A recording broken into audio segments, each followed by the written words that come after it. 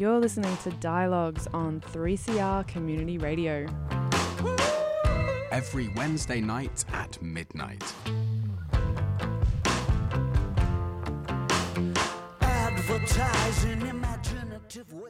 Hello, you're listening to Dialogues with me, Joe Raleigh. This week I'm talking to Michael Kelly. We're going to be discussing stories, making choices in life, and connecting with other people. Now, I met Michael in a coffee shop which he runs in Carlton, which is one of the suburbs in North Melbourne. It's called the Heart of Carlton. And it's a really unique place for lots of reasons. One of which is the fact that the first time I went in, I sat down, had my coffee, and then saw in front of me this printed out story which had been written and was just available for customers to read. And it was a fascinating and moving and really quite powerful story, which I didn't realise until the end had been written by Michael himself. So I was just so interested to talk to Michael about what led him to writing this story and his life in general and his thoughts about life. So I'm really grateful for him to coming on the show. So Michael, thank you for joining me. Thank you for having me, Joe. Absolute pleasure. So if it's okay with you, I think it would be great if we could start our conversation with you reading your story. Sure. At an age when many young people are starting a career or university, I was in jail for armed robbery. I was finished. I destroyed my life. All was blackness. Why would I now shoot myself in the foot by putting this story in the window of my beautiful shops? Well, I love the truth, so here goes. First, I'll go back some years. I grew up outside an idyllic little country town called Exeter, near Sydney, with my mum, dad, brother and 2 sisters and grandparents on a 40-acre property. I inherited from my mother and grandfather a work ethic second to none. My mother is a beautiful and dynamic woman, my father exceptionally kind, my grandfather one of the toughest men I ever met. His axe hangs in one of my shops, a reminder of the beautiful days we worked together.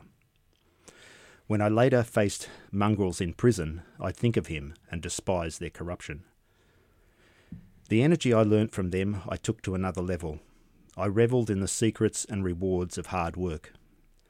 By the age of 17, I took myself to Europe on money I earned from working on local houses and properties. I liked to count at least 100 hours a week, and still do. In the same year, I built my first handmade building single-handedly on a friend's property in the bush. It was mud brick, with second-hand building materials, a pizza oven outside, water from a creek. It was unimaginably beautiful, like something from another time in history. I realised that I could do anything. I had great confidence. Our family, at the direction of my very smart mother, went on to build a handmade family home. It was outstandingly beautiful. One day when working on it, my passion collided with my mother's passion and we had an argument. She called the local priest, the local doctor and the local policeman. They all asked me to go and see a psychiatrist. Being a highly curious youth, I went along with it. The psychiatrist asked me to spend the weekend in his hospital to ensure my mother that I was okay, then I could go home. At the end of the weekend, I went to go. He said, "You're not going anywhere." He indicated to 3 male nurses and they pounced on me, and with headlocks and arm locks they dragged me off to a cell. They then stuck big needles full of diabolical drugs into me. Some days later, dressed in pyjamas, they took me before a magistrate. The magistrate asked me some questions, and I responded in a drug stupor. He scheduled me to 6 months. This was 100 times worse than any One Flew Over the Cuckoo's Nest film. This was a sordid reality unfolding. From the beautiful life I'd already known, I wasn't fooled by their ugly world for a second. I knew for a fact how stupid they were. At the first instance, I escaped. I was in the secure section, so it wasn't at all easy. My background of hard work gave me the skill to dismantle a window with a spoon and make a gap big enough to slip out under the bars. As I darted from the building, I heard a nurse call out, "The little bastard's escaped." About 200 metres from the building was a creek full of reeds. I got down into the creek and hid amongst the reeds, terrified. A group of them in white coats came running down to the creek, arguing as to which direction I went. "He probably went that way over the hills. Get the Land Rover." I tremble now recalling it. In pyjamas, I made my way in the opposite direction across country. After 5 kilometres, I came out on the Hume Highway at a rest spot. There was a couple in a caravan, so I went to them. "Sorry to bother you." I pointed to a house in the distance and said, "I've just come down from there. My wife left her insulin at a party last night. Can I get a lift to Barrel?" The poor buggers believed me and got me out of there. However, I was soon recaptured by the police and taken back. This began a long series of escapes and recaptures. Too many stories to tell now. After 6 months, I was set before the magistrate and scheduled to another 6 months. I remember well sitting across an antique table from the head psychiatrist in his fine suit, surrounded by his books and academic ambience. He said, "You're going to have to spend the rest of your life in mental institutions." He also said, "I'm going to make $1 million out of people like you." You may find it hard to imagine someone saying something so stupid, but you'd have to have known the irrefutable power they had over me. I silently vowed that one day I'd find justice. I just knew I would, somehow. I pictured getting these pompous psychiatrists and locking them up and giving them the exact drugs that they gave me, and stripping them of all dignity, and giving them a pen and paper, and getting them to write a thesis on it. However, real justice doesn't really work like that. The situation was becoming increasingly impossible. It was either submit to them and their care and drugs, or escape and be on the run, only to be caught and brutalised back again by the police. When a lunatic escapes, the police are pumped more than usual. What would you have done? I determined that I would try to escape as far away as possible. I remembered the beautiful beaches of the Mediterranean and hanging out with young Europeans. By chance, I met a man when I was out of the hospital that had committed a lot of armed robberies. I told of my situation, and we conspired to rob a jewellery store.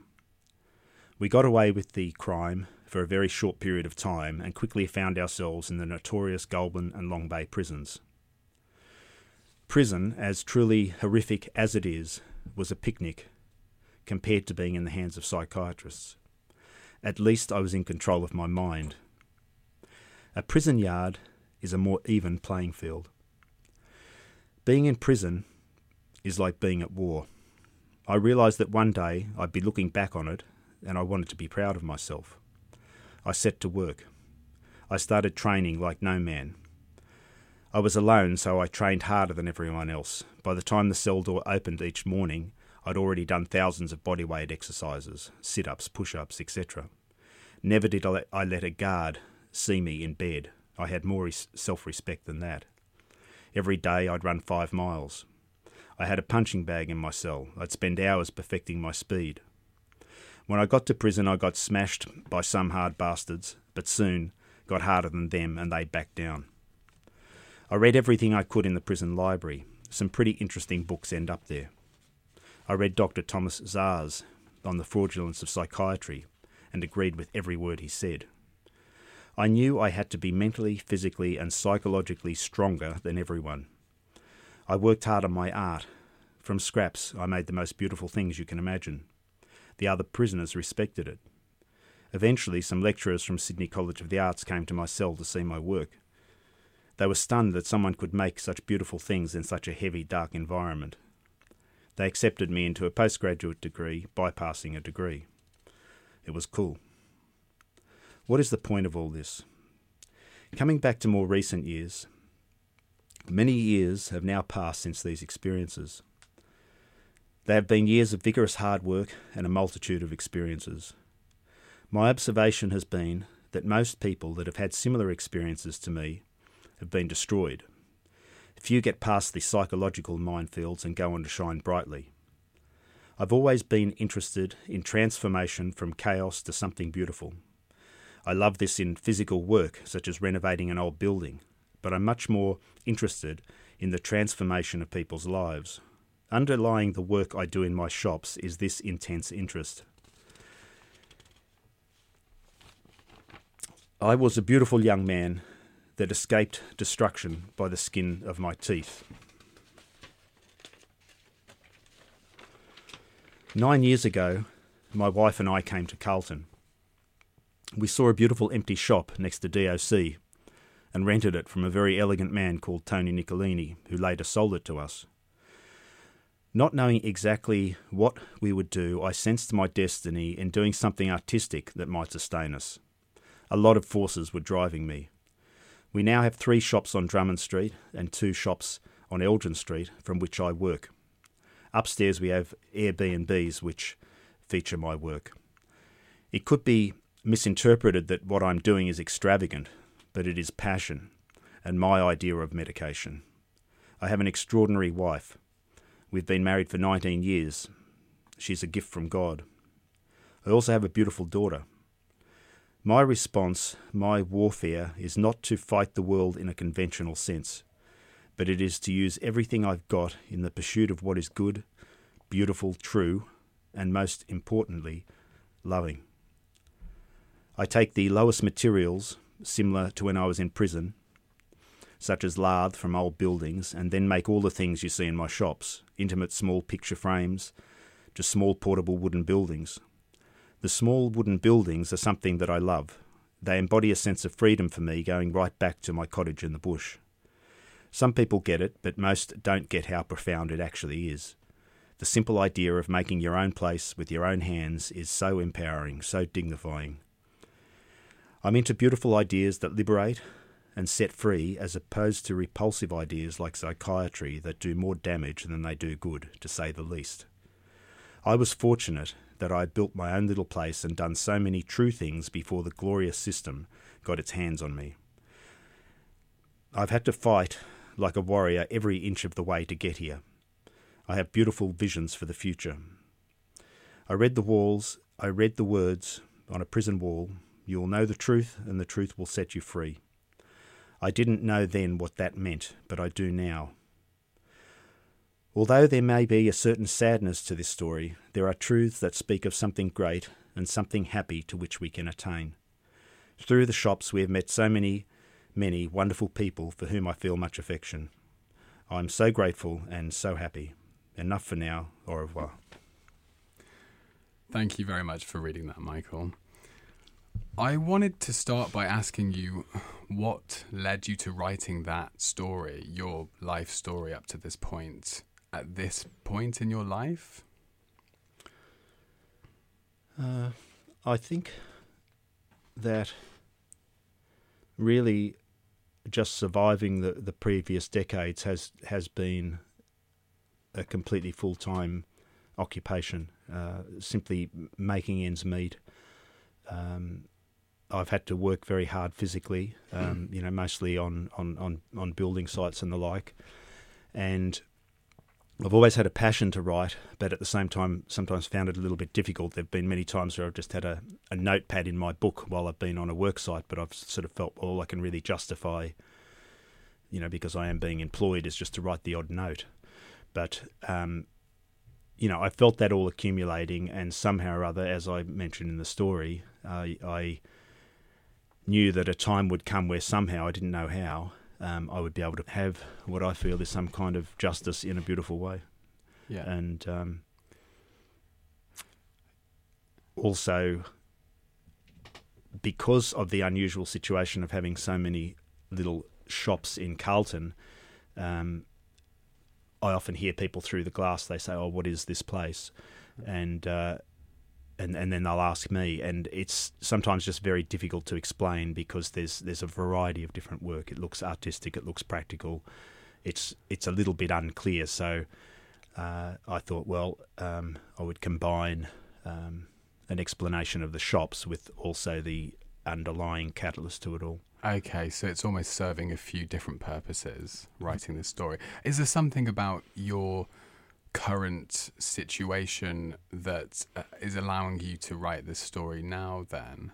I mean, obviously, you're suggesting that you have a bit more time to do it, but is there something about being in a certain place that you've arrived at that's allowing you to write this story? Very much so. I also feel, I even picked up a comment once from Dr. Thomas Zars that he was a man who had quite different points of view, but he also recognised that in terms of the forces that he was up against, that he had to have himself in a position where he even had the financial independence to say some of the things that he wanted to say, because he realised that he could be very easily cut down and destroyed. Mm-hmm.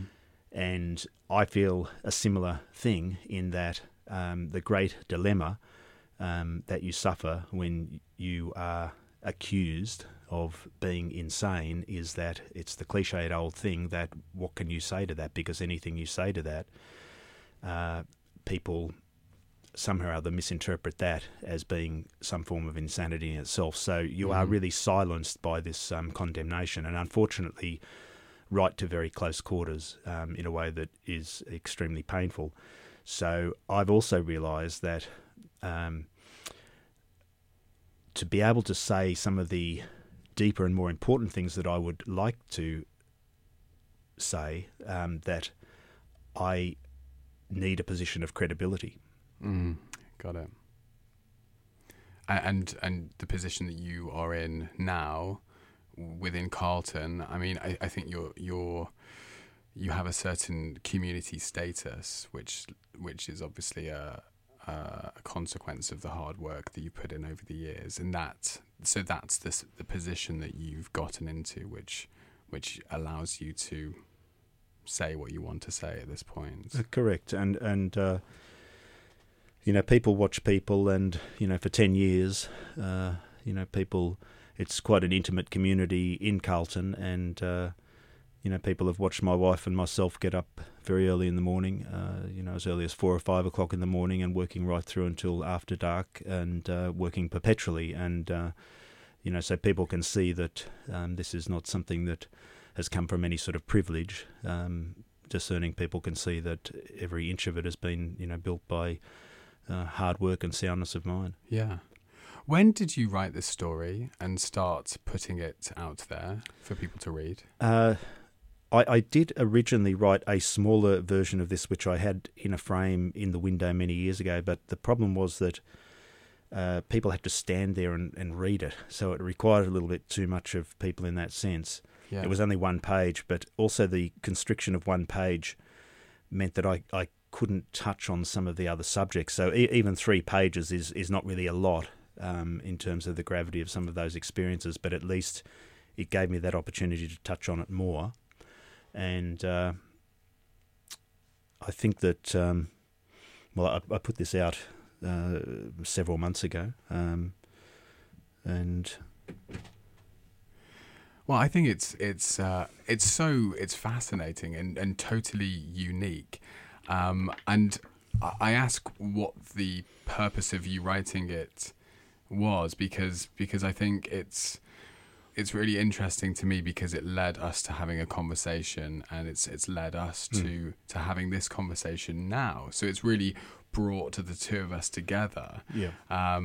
And I wonder, so I'm curious to know what kind of effect it's had on people. Well, really, I feel out of necessity I've been compelled to have to always kill a lot of birds with one stone. It's just been pure survival. To keep my head above water, I've had to have that mentality. And the way that this has worked has actually been quite extraordinary. I realised I was taking a certain risk in exposing my belly, so to speak. Absolutely. But thousands of people have in fact taken the story, and literally hundreds of people have then come back to me. And the purpose of this story, on the one hand, of course, I'm expressing my own story, but my concern is probably the same concern that a lot of people have, is just where we are in history, and the kind of inhibition that people feel, the kind of political correctness that has everybody watching every word they say. Yeah.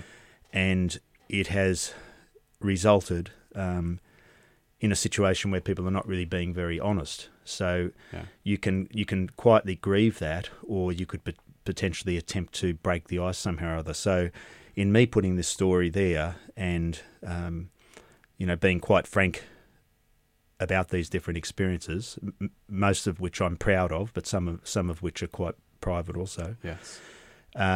It has resulted in a situation where not only do I have the joy of meeting somebody like yourself, I have had so many people who've come to me and they have just felt an honesty through the story and a comfort to be able to tell me things which they have been thinking about and carrying around, which are just absolutely devastating. It might be a child who has committed suicide or a brother, completely unrelated experiences, except for the core fact that they're deeply personal and deeply honest, and they're the kind of things which are just really pulling so heavily on people. So it has had this effect where the connections that I've made have just been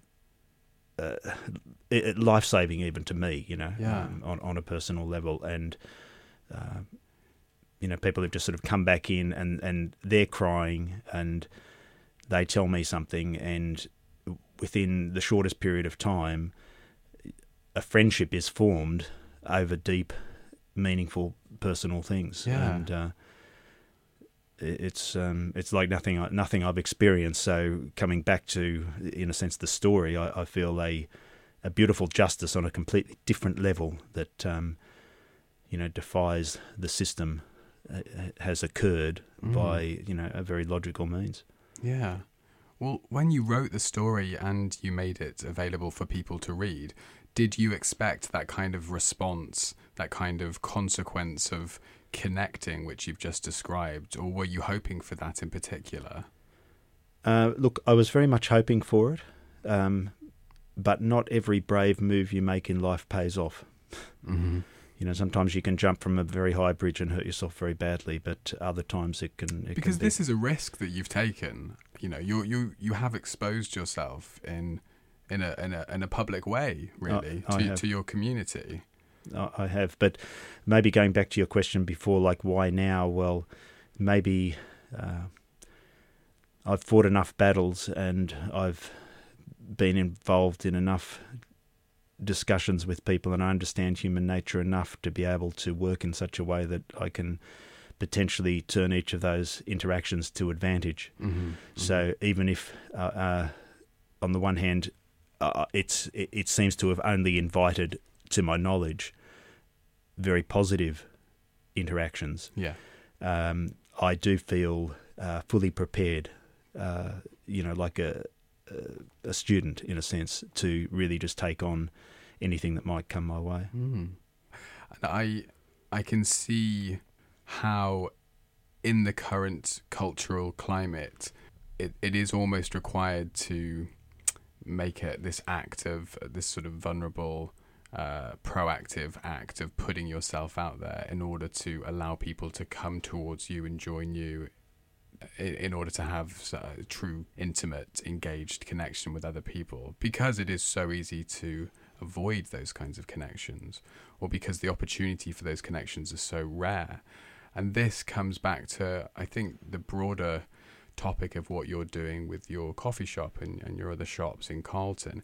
It is so much more than just a coffee shop. And there are so many of them in Melbourne. Melbourne is known for being a coffee culture city.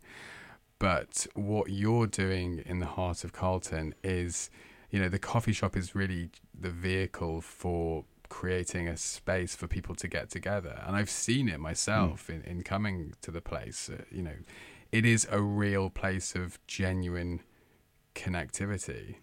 And it clearly is a result of the kind of attitude and vision you've had for building this thing that you want, but also, a very effective way of going about it. And I just wonder where all of that comes from, where that vision and that ambition and that grand idea comes from. Well, it's probably a contradiction to speak of your own humility, but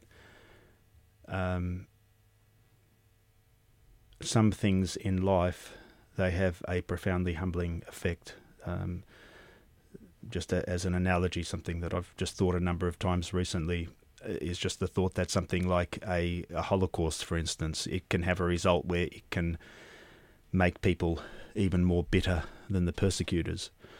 On the other hand, someone can be so deeply affected by the human experience that they are compelled to really dig deep to find real answers that will really nourish the spirit and the soul. So even in my own case, I feel very strong. I feel incredibly strong, but at the same time, I feel a deep, deep pain in myself. And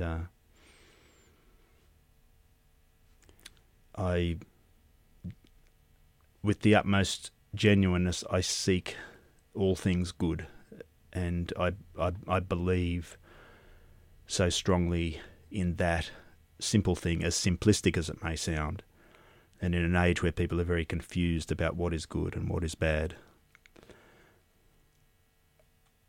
I am passionate about the pursuit of what is good to rise up out of whatever difficulty one may be in.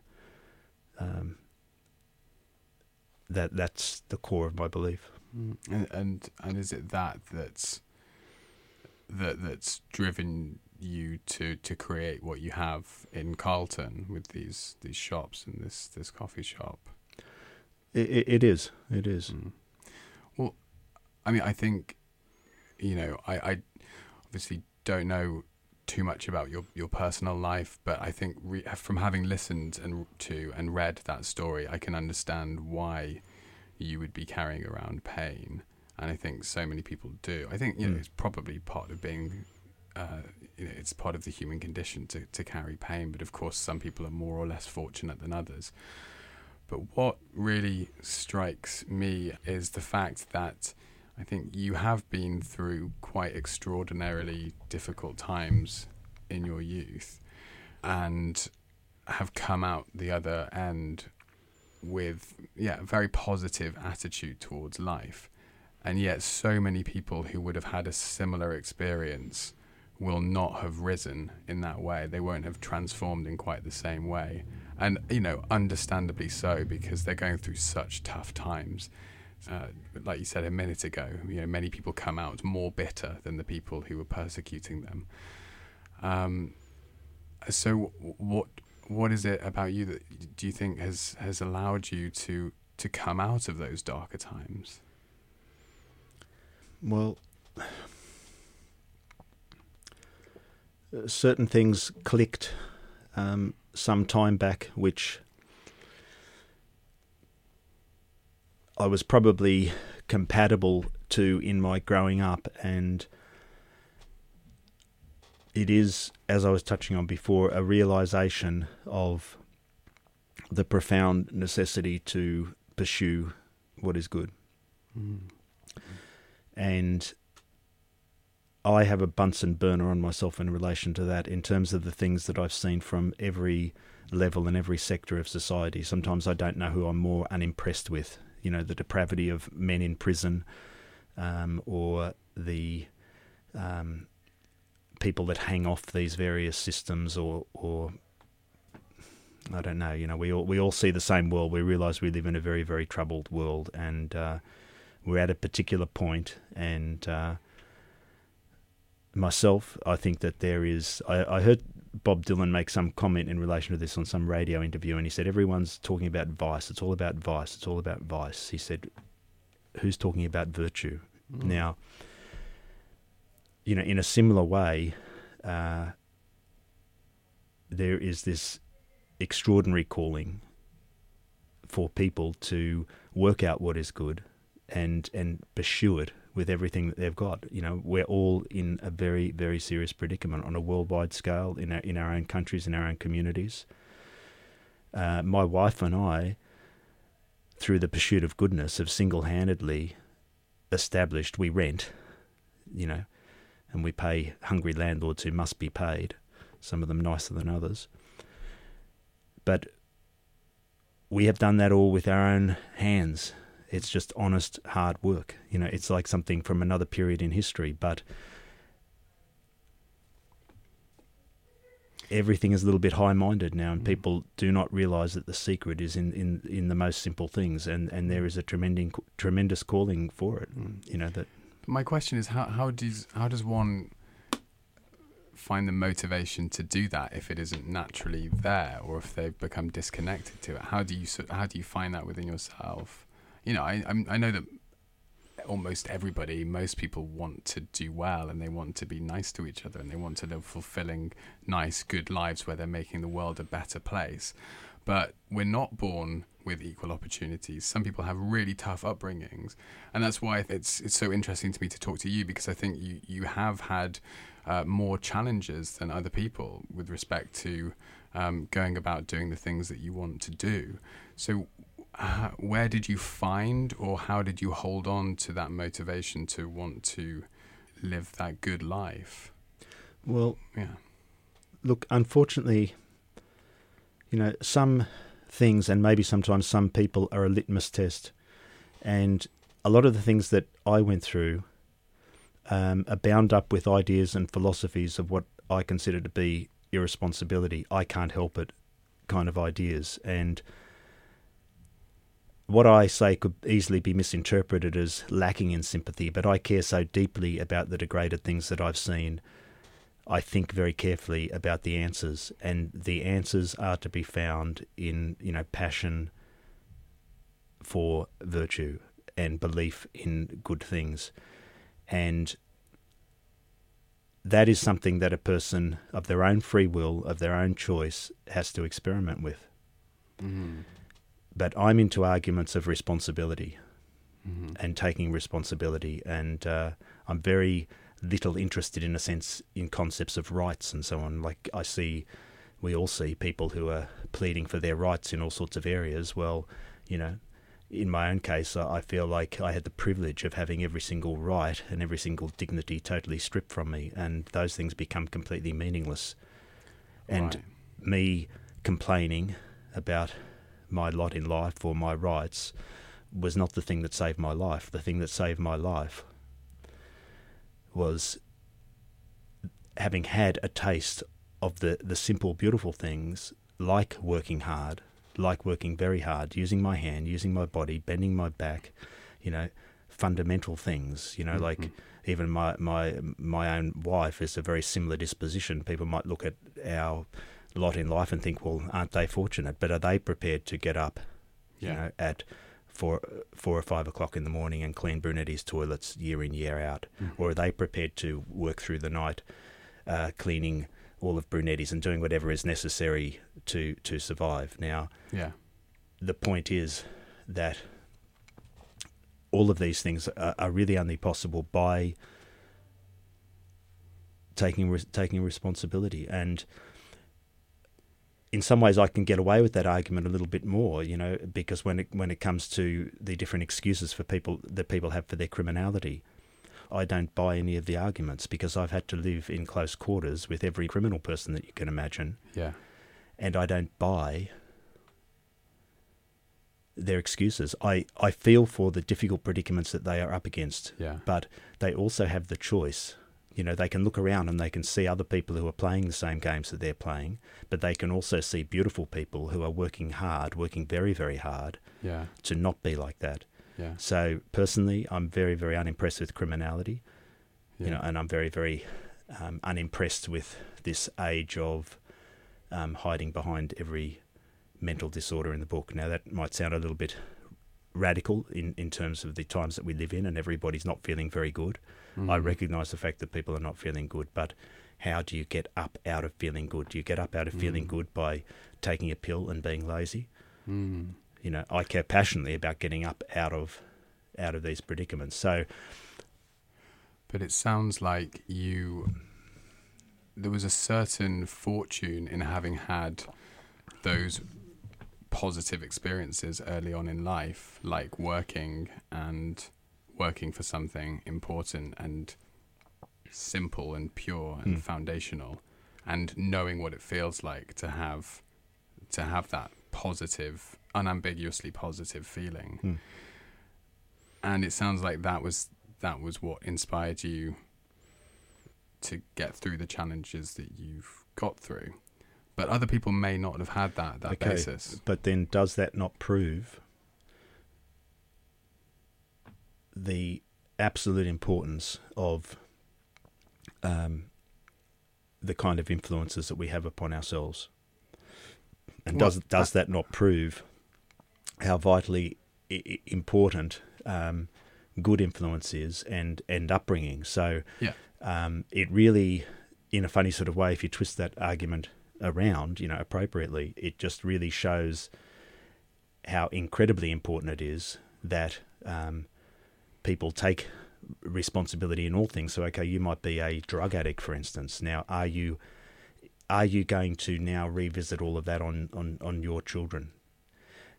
Now, people might say, look, there's no choice in that, and have some very strong and persuasive arguments, but there are other arguments to be had about just how serious things are and how important working out what is right and what is wrong. Well, I mean, I would say that imbalance in fortune also equally shows the importance of the responsibility that we have towards other people. Because if you find yourself in a position where you have wealth and time and the opportunity to care about other people who are in a less fortunate position, then there's a certain responsibility there to offer a hand, or at least offer an experience that they can then go away and keep and use to inspire them to do better things. Because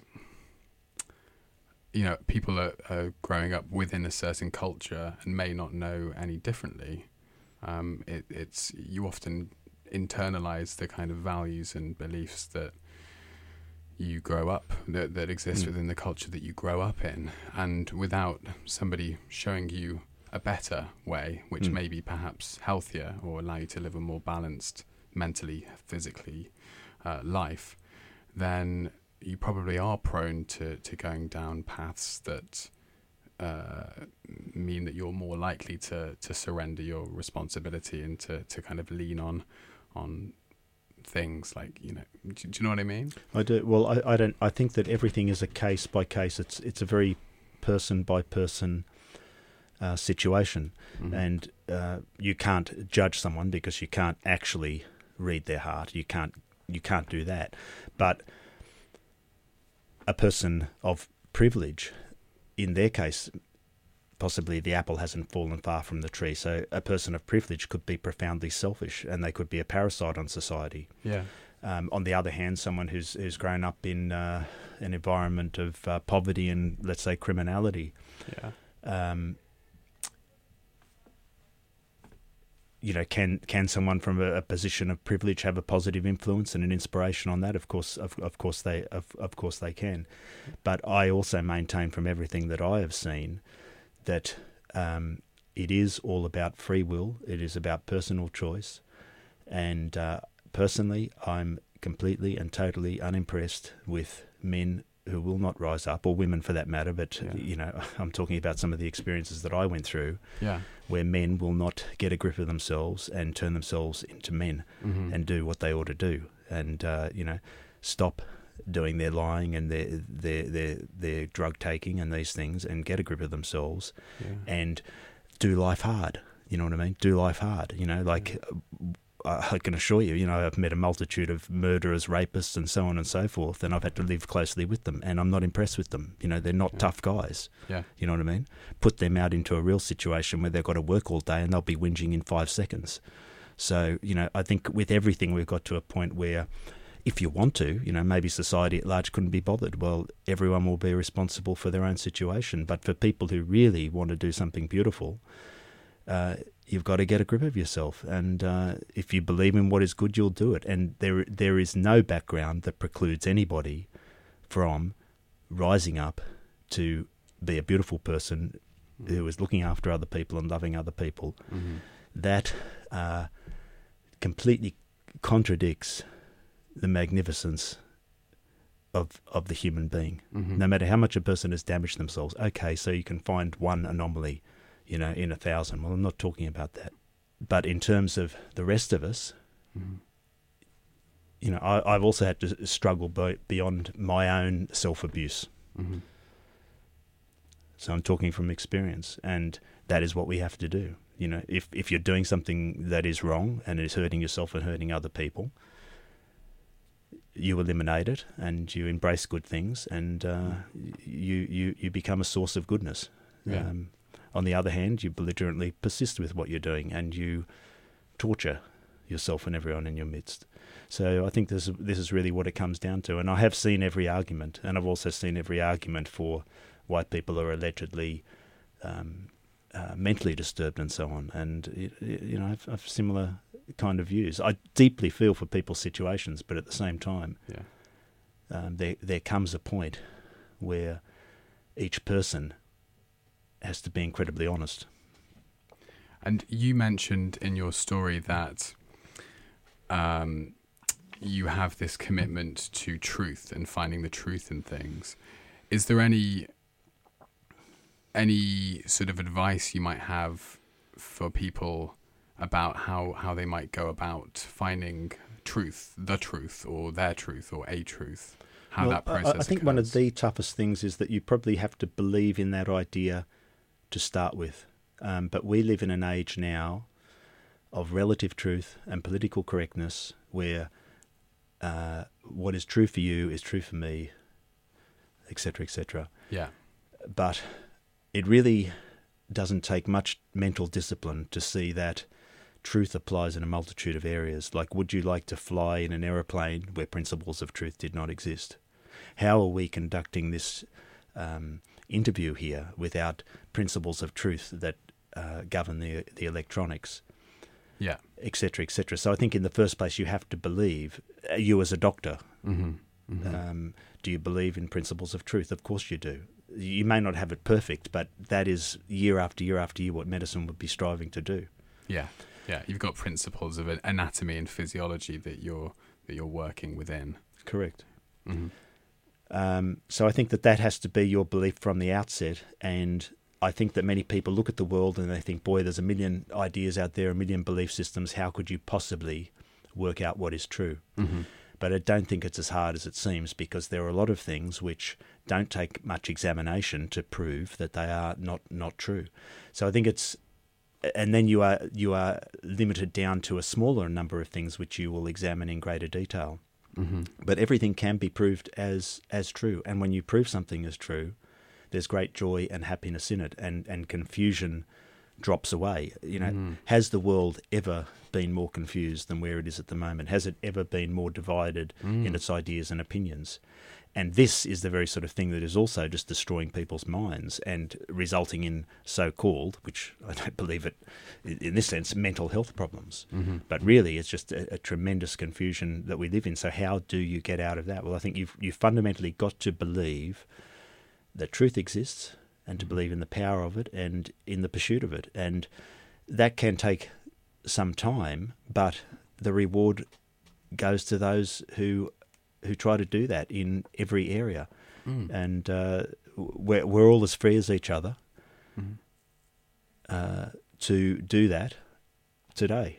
Yeah. Right now, and in the next hour, and whatever we do to the end of the day till we go to sleep, and then get up tomorrow. And then you get the reward as a consequence of following that. So I love to follow that as much as I can. It's like, okay, you have a conversation with someone, you come face to face. It's not like an inquisition or something like that, but you try to work out what's going on, and then you can have a lot of joy, a lot of understanding. Okay, so you're saying that direct communication, engagement, conversation is one of the main methods to establishing a truth. Certainly with people, but then I think we also have to work out what is true and what is false in terms of the ideas that have been accumulated in the world. Yeah, so however you want to do that, okay, you might be listening to something on YouTube. Well, you have to think for yourself and think, okay, is this true? Is this false? And you go in with a mentality of really trying to get to the bottom of things. This is my question. What does the pursuit of truth look like? How does one go about it?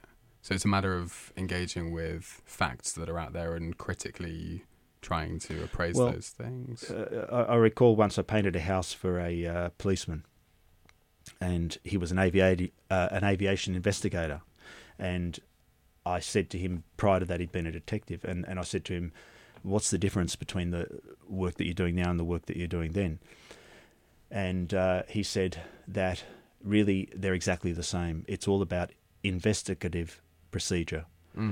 So you take a problem and you put it to work and you find out what the problem is. So I think to have confidence in that simple procedure, it works a marvel in everything you do in life. You could have a little problem with something in your house, you could, whatever it might be.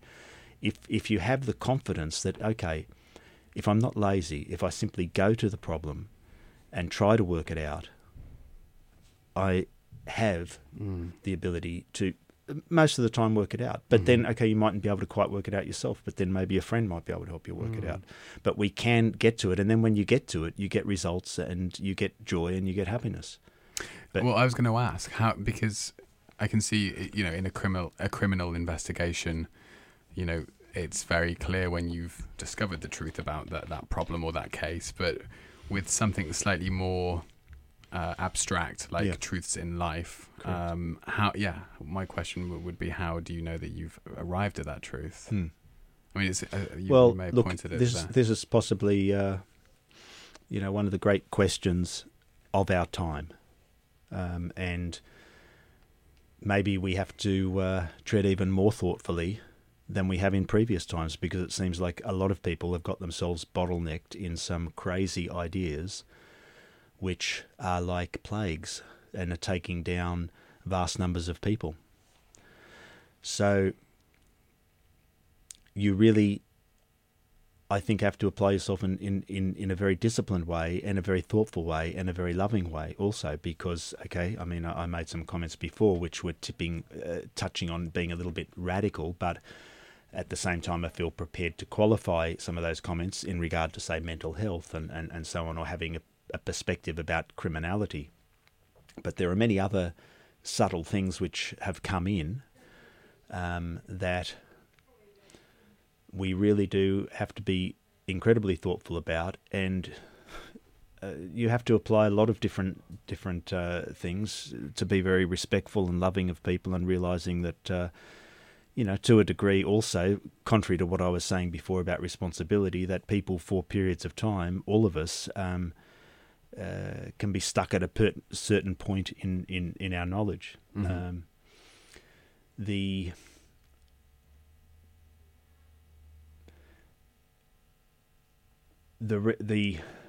real answer, in a sense, to what is true, and I think that you're kind of getting towards the things which are probably reflecting some of the things that I've been saying, to do with, let's say, things like, well, what is virtuous, that or what is good or what is bad, they sound like terribly simplistic terms, but at the same time, for the sake of clear communication, alternatively, we could throw a pile of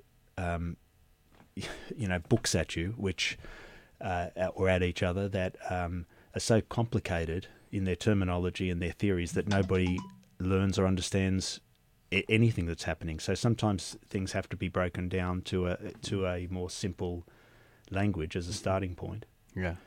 I mean, for the here and now, in some ways, I feel a little bit cautious about the subject. I have made certain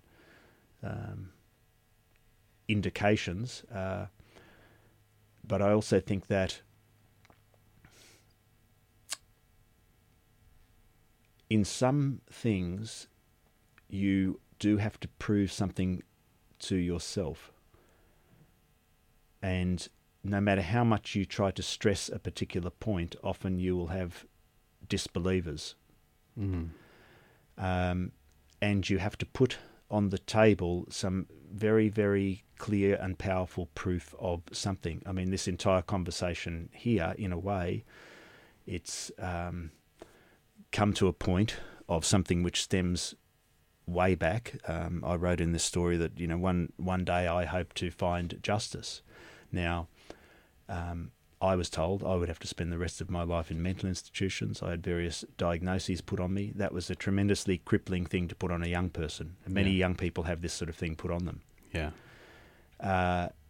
Somehow or other, I got beyond all of that, and here I am now. So you can judge by my words, by my logic, the things that I'm saying. They're somewhat abstract things, but a discerning person can listen intently and think, well, is this guy insane? You know, does this guy need to spend the rest of his life in a mental institution? How is it that he has established himself in such a thoughtful way within a very nice suburb like Carlton? What's really going on, you know? Yeah. So the proof of a lot of things can really only be in that rigorous examination or the disciplines. Yeah. But I think that arriving at the truth behind, superficially simple-looking things and ideas, or at least arriving at the truth behind things which may be confused, does take that analysis and that looking under the skin and going beneath the surface. And you can get that to a degree with books and just, you know, reading about things and engaging yourself critically, but you may not naturally be inspired to do that. Whereas I think with conversation and with connecting directly with another human being, talking about their life and their experiences and their philosophies about life, that's the way that, or at least that's a very direct and clear and in some senses easy way of learning about your own views on things, as well as learning about what else other people's views, you know, the other views that are existing there in the midst of things. And it's a very effective way of clarifying exactly what the problems are out there and what your approach to those problems may be, even if you haven't arrived at a definitive position on that particular problem yet. And that comes back to why I think your story is so useful and powerful and has understandably had the effect within the community that it has had, because it is a slice of you which you've put out there, which is very naturally engaging with people on that deeper level, which you can only get when somebody opens up, and it just suddenly carves out this space for people to actually communicate on that slightly deeper, more connected level. And then from then onwards, you get these conversations, you get these important conversations that need to be had about so many. You think about all of the things we've been talking about today, these confused things that aren't clear, that perhaps need more clarification. And I think that can only happen when there is this community-wide, this national or this international conversation. And it's not as if anybody's ever going to get to the bottom line. I don't think that's what the point of it is. But the point of it is at least to understand the landscape and to know why you might be thinking or feeling a certain way, or perhaps giving you the tools or the inspiration to change particular things about you, or advising other people ways that they might help themselves. And I just think all of this can be enabled by connection. And I think what you're doing in Carlton is a microcosm of that. And that's clearly how it starts. It starts with these one-to-one interactions. That's the medium throughout which all of this must exist. They're the basic units of big societal change for the better. It's only ever communications between individual people. And it's, that's sort of the point of this radio show as well. It's about connecting people together, having real conversations, and hopefully people listening in can be involved with that as well, and hopefully gain from it. Well, really, I think conversations like this, whether they are like a radio interview or whether they're the multitude of conversations that you can have, that this sort of thing is tremendously exciting. And it's a very humble and simple thing, but any of us can do it any time. You can do it with really anyone from any walk of society. Okay, sometimes you've got to be a little bit brave, and sometimes you're going to say the wrong thing, or you're going to embarrass yourself, but that doesn't matter. You don't want to be too proud. I really, do believe in a lot of these basic sort of processes. I also think that really there are a multitude of things that we have. The human brain is more extraordinary than anything else. We have amazing eyes with which we can see and discern all sorts of things. We have ears. We have these very simple, powerful devices with which we can do extraordinary things. There are a lot of forces against us which are having a degrading effect throughout the world, but we are all individually equipped with the ability to do extraordinary things. And that, despite some of the stresses and strains, is a privilege before each of us. And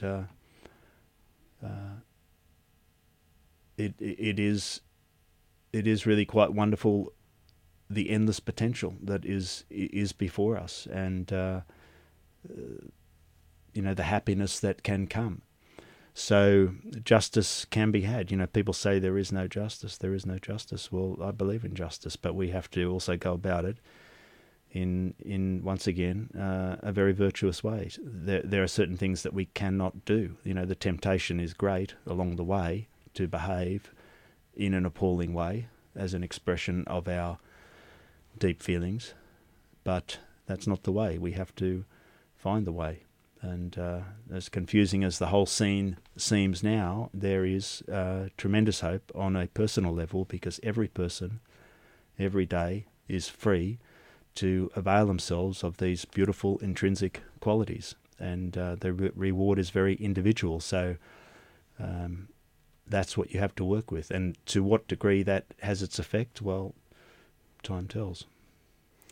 Well, Michael, I think that's a lovely way to end the show.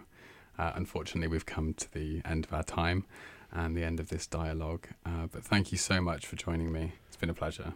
Thank you.